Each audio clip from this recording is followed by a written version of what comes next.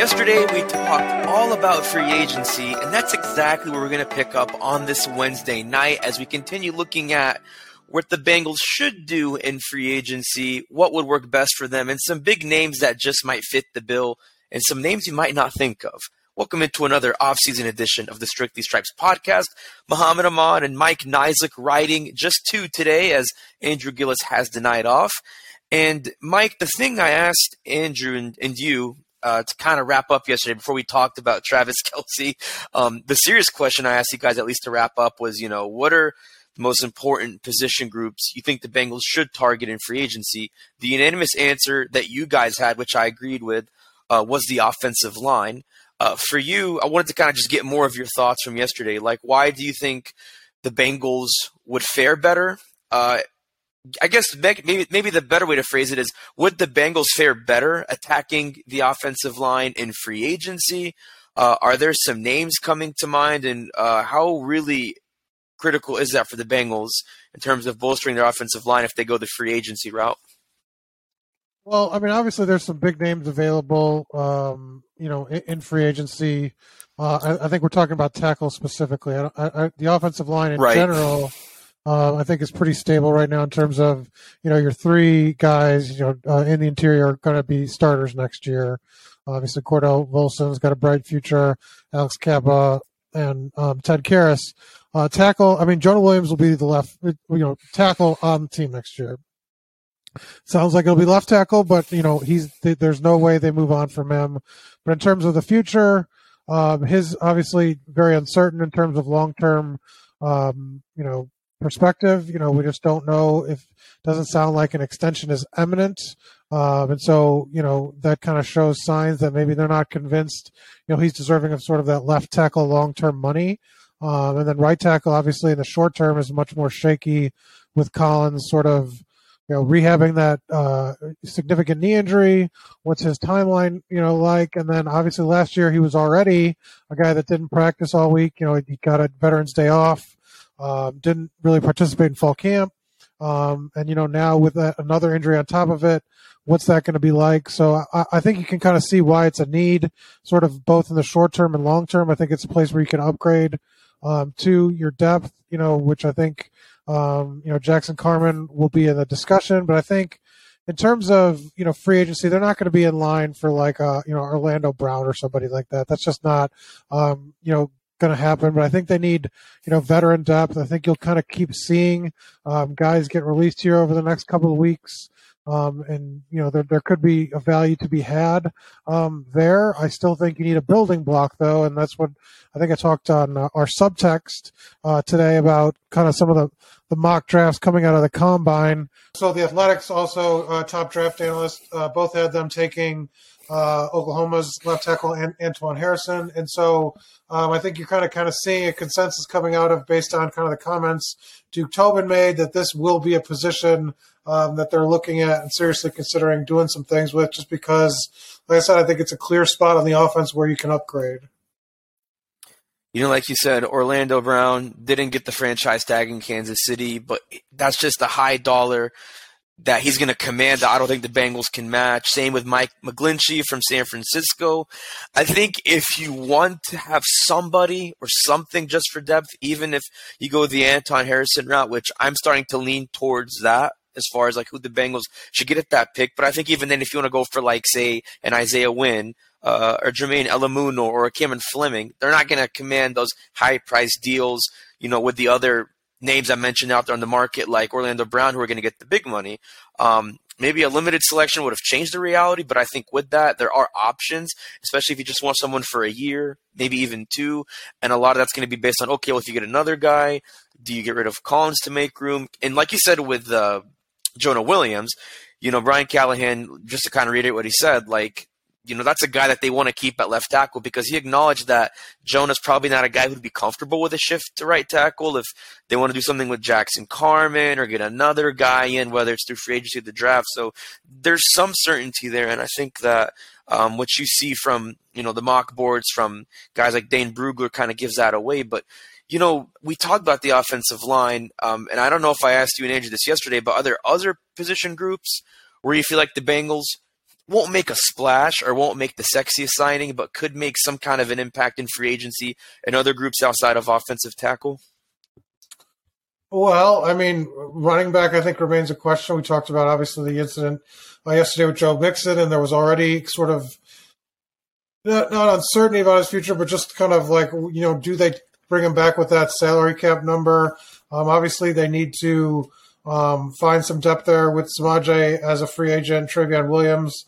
I still think the draft makes sense. I don't think this running back class provides a ton of options.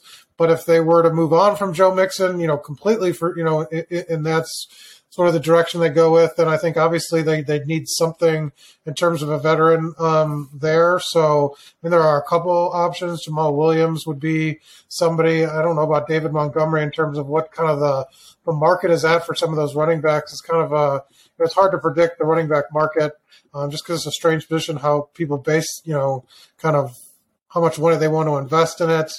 In terms of other, obviously tight end, I think you're talking about just because, Hayden Hurst is a free agent. I thought it was one thing kind of where, could they save money there by just re-signing Mitchell Wilcox and drafting a guy, maybe not with their first round pick, and hope the production kind of matches? I mean, that's probably not out of the realm of possibility. But, I think those are going to be the three consensus spots. I mean, I know some people talk about the secondary in terms of depth, but I think those are the kind of the positions I would look at. I've been reading about this, especially on The Athletic, because you talked about running back, and it's funny because obviously you had Saquon Barkley, who got the franchise tag from the Giants after they inked that deal with Daniel Jones we talked about, but beyond him you got, and this is interesting, you got Josh Jacobs, who I think the Raiders regret not extending a fifth-year option on, Tony Pollard, David Montgomery, Miles Sanders, but even then it's those guys are so expensive, like Jacobs, Pollard. I don't think you can get those guys for cheap. Montgomery's kind of a weird situation, like you mentioned. I don't know what happens with Miles Sanders. I mean, again, if you want to go for a guy like that, is he really worth the money? Is he going to give you the efficiency that the Bengals and Brian Cowan talked about valuing? And that's the thing is and this is with any position in free agency, offensive tackle, safety, which I want to talk about in a second, or running back, like you just mentioned. You have, I want to be specific, you have some room to spend, but this is not going to be anything close to the splash last year where, you're in the grocery aisle and you just pick the nicest things you see. I mean, I don't want to say you're picking out of the clearance aisle, but it's somewhere in between the clearance aisle and those nice splashes they made with, Ted Karras and Alex Kappa and Hayden Hurst last year, because you don't even know if you can, extend a guy like that, depending on what he wants and what the market presents for him. But as far as just players in general, regardless of position, when you think of some of the better players out there, we mentioned some of the running backs, some of the offensive tackles, is there just a name out there where you look at a guy like that and say, this is a guy the Bengals should get? There's something he has that people don't see that the Bengals would benefit from. Is there a guy that sticks out to you like that? And if so, who would that be? And why would you make a pitch for him? Or I guess why should the Bengals make a pitch to a guy like that? Well, the name that makes a ton of sense, and I think I mentioned him before on the podcast, was Foster Moreau of the Raiders, tight end. Obviously, Joe Burrow's former teammate. Just that connection, I think. Somebody he's comfortable with. I think that they could probably do some nice things together. A reuniting. He might be a little expensive. Spot Track has him at a market value of $9 million, but over the cap is closer to $6 million. Obviously, this would be if Hayden Hurst moved on, but just try. I think their goal is always to kind of make Joe Burrow happy, and a former teammate that he had success with at LSU. Would probably do that. So just that was sort of an intriguing name, I think, for me. Just a guy from Joe Burrow's past that, I think that he likes being comfortable with guys, likes having that connection, that relationship, and that would be a guy that I could think would easily fit in here in Cincinnati. That is a good name. You did mention him. And I think if you are the Bengals and you do move on from a Hayden Hurst, I mean, the good thing is what you valued there, from over the cap and Spot Track, still less than what Hayden Hurst is worth. So you could get him for a couple $1 million cheaper, which, I mean, every Not that every million counts to where you need to save as much as you can, but if you can save where you can, definitely go for it. I think one name that I mentioned that I think the Bengals should definitely go for is Juan Thornhill, Kansas City Chiefs safety. I mean, you look at a guy like him. He was on every Super Bowl team the Chiefs had, including the one that just won it this past year. He didn't play in the first championship against the 49ers because he was hurt, but played against Tom Brady in that Super Bowl that they lost. It's funny. I saw, I think from like the Kansas City media, that he swore last year going into the season that he would be an all-pro. He didn't quite get there, but he put all-pro-like numbers, and I think I even said that that's a dude that easily, could have been an all-pro at his position. And here's the thing I think that makes Thornhill intriguing. Number one, it wouldn't be expensive. He'd actually be one of the cheaper options on the market. Obviously, the Chiefs probably are going to move on from him because they got Brian Cook, who ironically played at UC in college. So I think that kind of like how the Bengals got Dax Hill, the Chiefs already kind of gave away that they're going to move on from him. He called last year his treasure year, and so he's going to want to get paid, but I still don't think he's worth like what you're going to pay a Jesse Bates or someone like that. So, but to go back to why it's interesting, let's say you lose Jesse Bates, which you will. Even if you don't lose Von Bell, whether you do or don't, I think Thornhill's a good fit because, and this is not a knock on Dax Hill by any means whatsoever, because I think, there's a reason why he was a first-round pick and the reason why they trusted him to be a first-round pick. I think you still want to give him some time to learn, some time to grow. So say you get a Thornhill, and in a situation where you have Von Bell, well, he takes Jesse Bates' job, and then maybe Von Bell basically gets more reps than Hill or vice versa. You split the reps with Thornhill and Hill. That's funny. I didn't even make the connection there. That's a tongue twister. But even if Bell walks, and guess what? You got a starter. You got a tried and true starter. And then if you trust Dax Hill, all right, throw him into the fray. You got Tyson Anderson, who you also drafted last year. His rookie season never took off because of injury, so you could basically say he redshirted. But I think as far as flexibility, what's going to happen with Jesse Bates, and just what you have with Dax Hill and the money, I think that could be a great fit, and a great fit that doesn't even have to be short-term. It could be a couple years because, he's only 27 years old. I think he's still kind of at the tail end of his prime, so you could get something good out of him. But I like that you mentioned Foster Moreau. That's a good one. I mean, it would, it's funny because Michael Mayer, me and Andrew were talking about this. He said, he'd love to get the ball from Joe Burrow thrown to him at Houday Stadium. Like, that's the word he used. But I wonder how Joe Burrow would feel about throwing to a guy who he's more than familiar with. He didn't win a championship with him because he declared, Moreau did before LSU won that undefeated title. But I like that you mentioned that.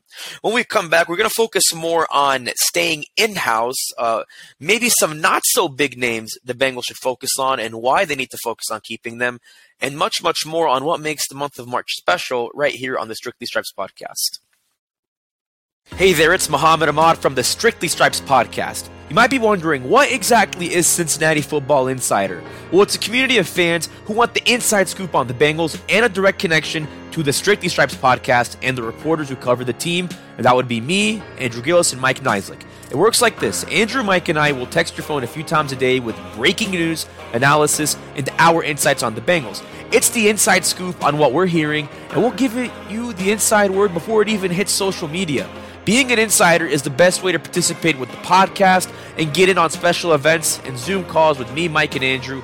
And the best part is you can text us directly. It's a great way to cut through the clutter of Facebook, Twitter, other social media, and avoid the trolls for just $4.99 a month. Still not sure? Well, just try it for 2 weeks, and if you don't like it, you can text the word STOP at any time, but you won't want to cancel once you join the community of hardcore Bengals fans. Here's the best way to get on board. Go to cleveland.com/Bengals, click on the blue banner at the top of the page, or if it's easier, text 513-940-4193. It's a great time to try the 2 weeks free, as we'll be reporting live from the NFL Combine in Indianapolis. Plus, we'll be covering free agency on the way to the NFL Draft in April. Give us a try for 2 weeks and see what you think. Just text this number again. It's 513-940-4193 and become an insider today.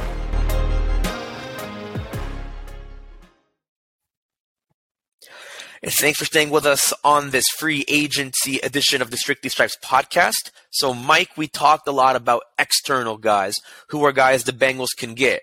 even if they're not so big names. We mentioned Juan Thornhill, you mentioned Foster Moreau, not the sexiest names, but names that bring intrigue and are definitely financially feasible. But I want to kind of flip it and bring it back in-house. We've talked about the big names who are going to be free agents that the Bengals may or may not keep. Bates is one of them, Jermaine Pratt, Von Bell. I think we've already kind of put a consensus on them, Hayden Hurst, but we can't overlook some of the other names who we've talked about them a little bit, but as much as they're not the biggest names on the team, I think they're worth mentioning. When you look at some of those other names besides the big names I just listed, who are some not so flashy names, not so household names that are going to be free agents that you think the Bengals should keep, and why do you think those people are specific for the Bengals to retain in the 2023? Well, I guess I wouldn't be surprised if they brought back Brandon Allen, just because of the familiarity and how he's fit in and kind of worked well with Burrow and been with Zach Taylor. I think that makes a lot of sense. I think a guy like Michael Thomas on a kind of a veteran minimum type of deal makes a whole lot of sense. A special teams guy, just from a leadership perspective. I think those are two guys that very low cost, very low risk type of deals where you're getting probably more off the field than you are necessarily on it. But that comfortability factor, I think, will play a role in that. As far as the other guys, I mean, Samaje seemed like a good value for like a third down back that could do a lot of stuff they like in the passing game. I think at the right price. He's a solid backup that can fill in for a game or two. But I do think they need to elevate that room kind of, totally. So I'm not sure, I think it makes sense to bring him back, but I don't think they should ride with the same room that they had. I think they do need an upgrade. So I'm not sure how he fits into that, but those are the kind of the guys I would probably in that second tier, to me, make a lot of sense to bring back. Interestingly, I was thinking Brandon Allen is interesting. I think it's fine either way. I think if you keep him, it's great. He has a long-term relationship with Zach Taylor. He's close to Joe Burrow. But I also think it's not the biggest deal because you have Jake Browning on the practice squad. You can maybe have him compete with another undrafted free agent, for that backup spot to where he's just as cheap as Allen, but obviously Allen is, in his early 30s. And so it's like, do you want to keep a guy who's older as much as he's got that relationship? Which kind of takes me to my next question is, who would you be okay with walking as far as not so big names walking? To go back to Samaje Perine, I think that's a guy you keep. I agree with you there. But I think Brandon Allen, where I disagree, is I think you got to let a guy like that walk. I think just let Jake Browning get his reps, let him kind of fight for that spot. But who are some names that you think aren't the biggest deal breakers if they walk away? Well, I think in terms of Allen, I think you want a veteran quarterback on the roster because you're not going to insert somebody like if Joe Burrow misses a game and it's key for your playoff hopes or home field advantage. You don't want to throw a guy in that's never had a snap. So that's why I would have at least somebody on the roster with some experience. I think I think Max Sharping is a guy that probably walks. I think, just looking at the list, Drew Sample doesn't make a lot of sense to sort of bring back, especially I would think that they're going to keep Mitchell Wilcox, who's a restricted free agent. Those guys, Trent Taylor sounded like they're kind of looking for more of a spark there on special teams. And so I could see Taylor, Sharping, and Sample probably moving on. I agree with all three of those. I think you definitely let those guys walk. I think if, Travion Williams thinks he can find a better position somewhere, if he thinks, the skills he showed as a kickoff returner and even as a number 3 running back, if he thinks he can fight for a better opportunity somewhere, I think the Bengals could let him do that. We've talked about all the running backs in the combine, and we've talked about how they're probably going to maybe rebuild upon that position if Joe Mixon ends up getting cut. So I think if you want to let Travion walk, with the assumption that you keep Samaje, I think that's okay.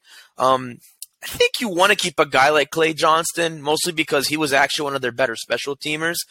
One interesting fact that people might not know is that punt in the AFC Championship that helped the Chiefs win that game, He was not in on that. I don't believe he was in on that formation because he left a few drives before that hurt.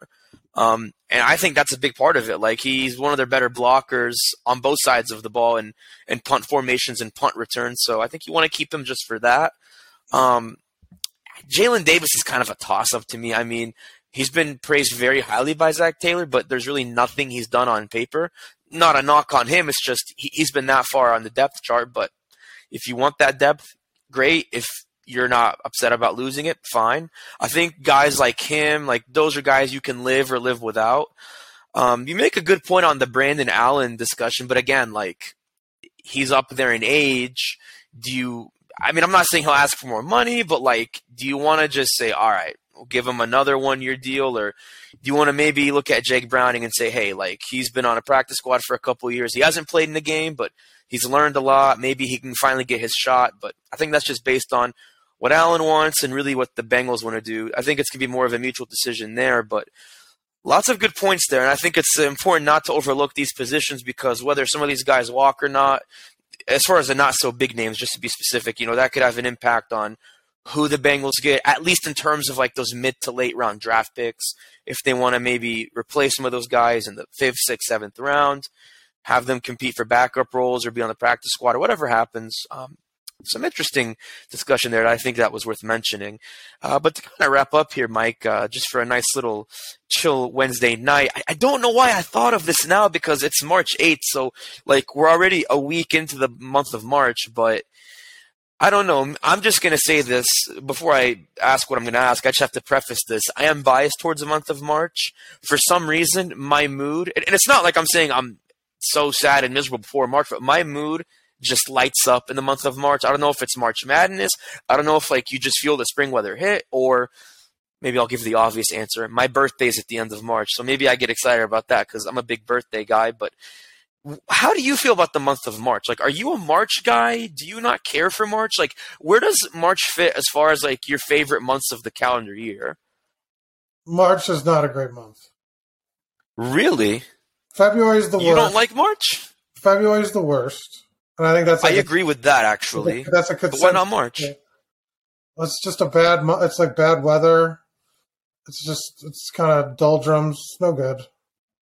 Wait, when you say bad weather, are you talking like generally? Are you thinking of a specific place in March that has bad weather? No. You're from Chicago. No, none of these places have good weather in March. It's not warm enough. It's not cold enough. It's terrible. Cincinnati, for those who aren't in Cincinnati. You got to switch from like hoodie weather to jacket weather. That's miserable. I don't know about hoodie to jacket weather. I think it's more T-shirt to hoodie weather. I don't know if it's that big of a jump. I think maybe if you're in like the Northeast, possibly because it's just cold. But I mean, if we're talking Cincinnati, Ohio, it was sunny for sure. I don't remember the temperature, but it was pretty warm. Like, I didn't wear a jacket outside. I was outside earlier, and like I said, it's March 8th. Maybe if you're thinking of the first half of March, there's an argument to be made. Right? How much was it? It was 45 degrees today. It was not T-shirt weather. I wore a T-shirt outside. I'm probably crazy, but I feel fine. Maybe maybe that's just my affinity for the month of March. Like, I probably just don't even consciously think about what I wear when I go outside, at least in March. Not literally, but as far as hoodies and jackets go, I think I'm just good without it. But okay, what about aside from weather? Like, do you not get excited about March Madness? Do you not just get excited about like the overlap with like the NBA getting towards the playoffs and like March Madness, or do you just not care for that? No, because when I'm judging a month, it's not necessarily what's like on the calendar. It's more like the season, like what you could do. There's always TV on. So you're a seasonal guy. Like, you don't care about what's happening in the month. You just care about what the temperature is and if it's sunny or not. Correct. So then I take it. If I'm wrong, tell me. But you're a summer person. One wardrobe on. I don't have to switch. So summer or fall. Okay, I'm with you. So winter's a no for you. I don't love winter, but at least it's got a lane.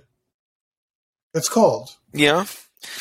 Pretty snowy in Chicago? Like, a silly question, but I've only been there a handful of times. Was it pretty snowy up there growing up? Yes, very snowy. So like ice storms, like weather, snowstorms don't bother you one bit.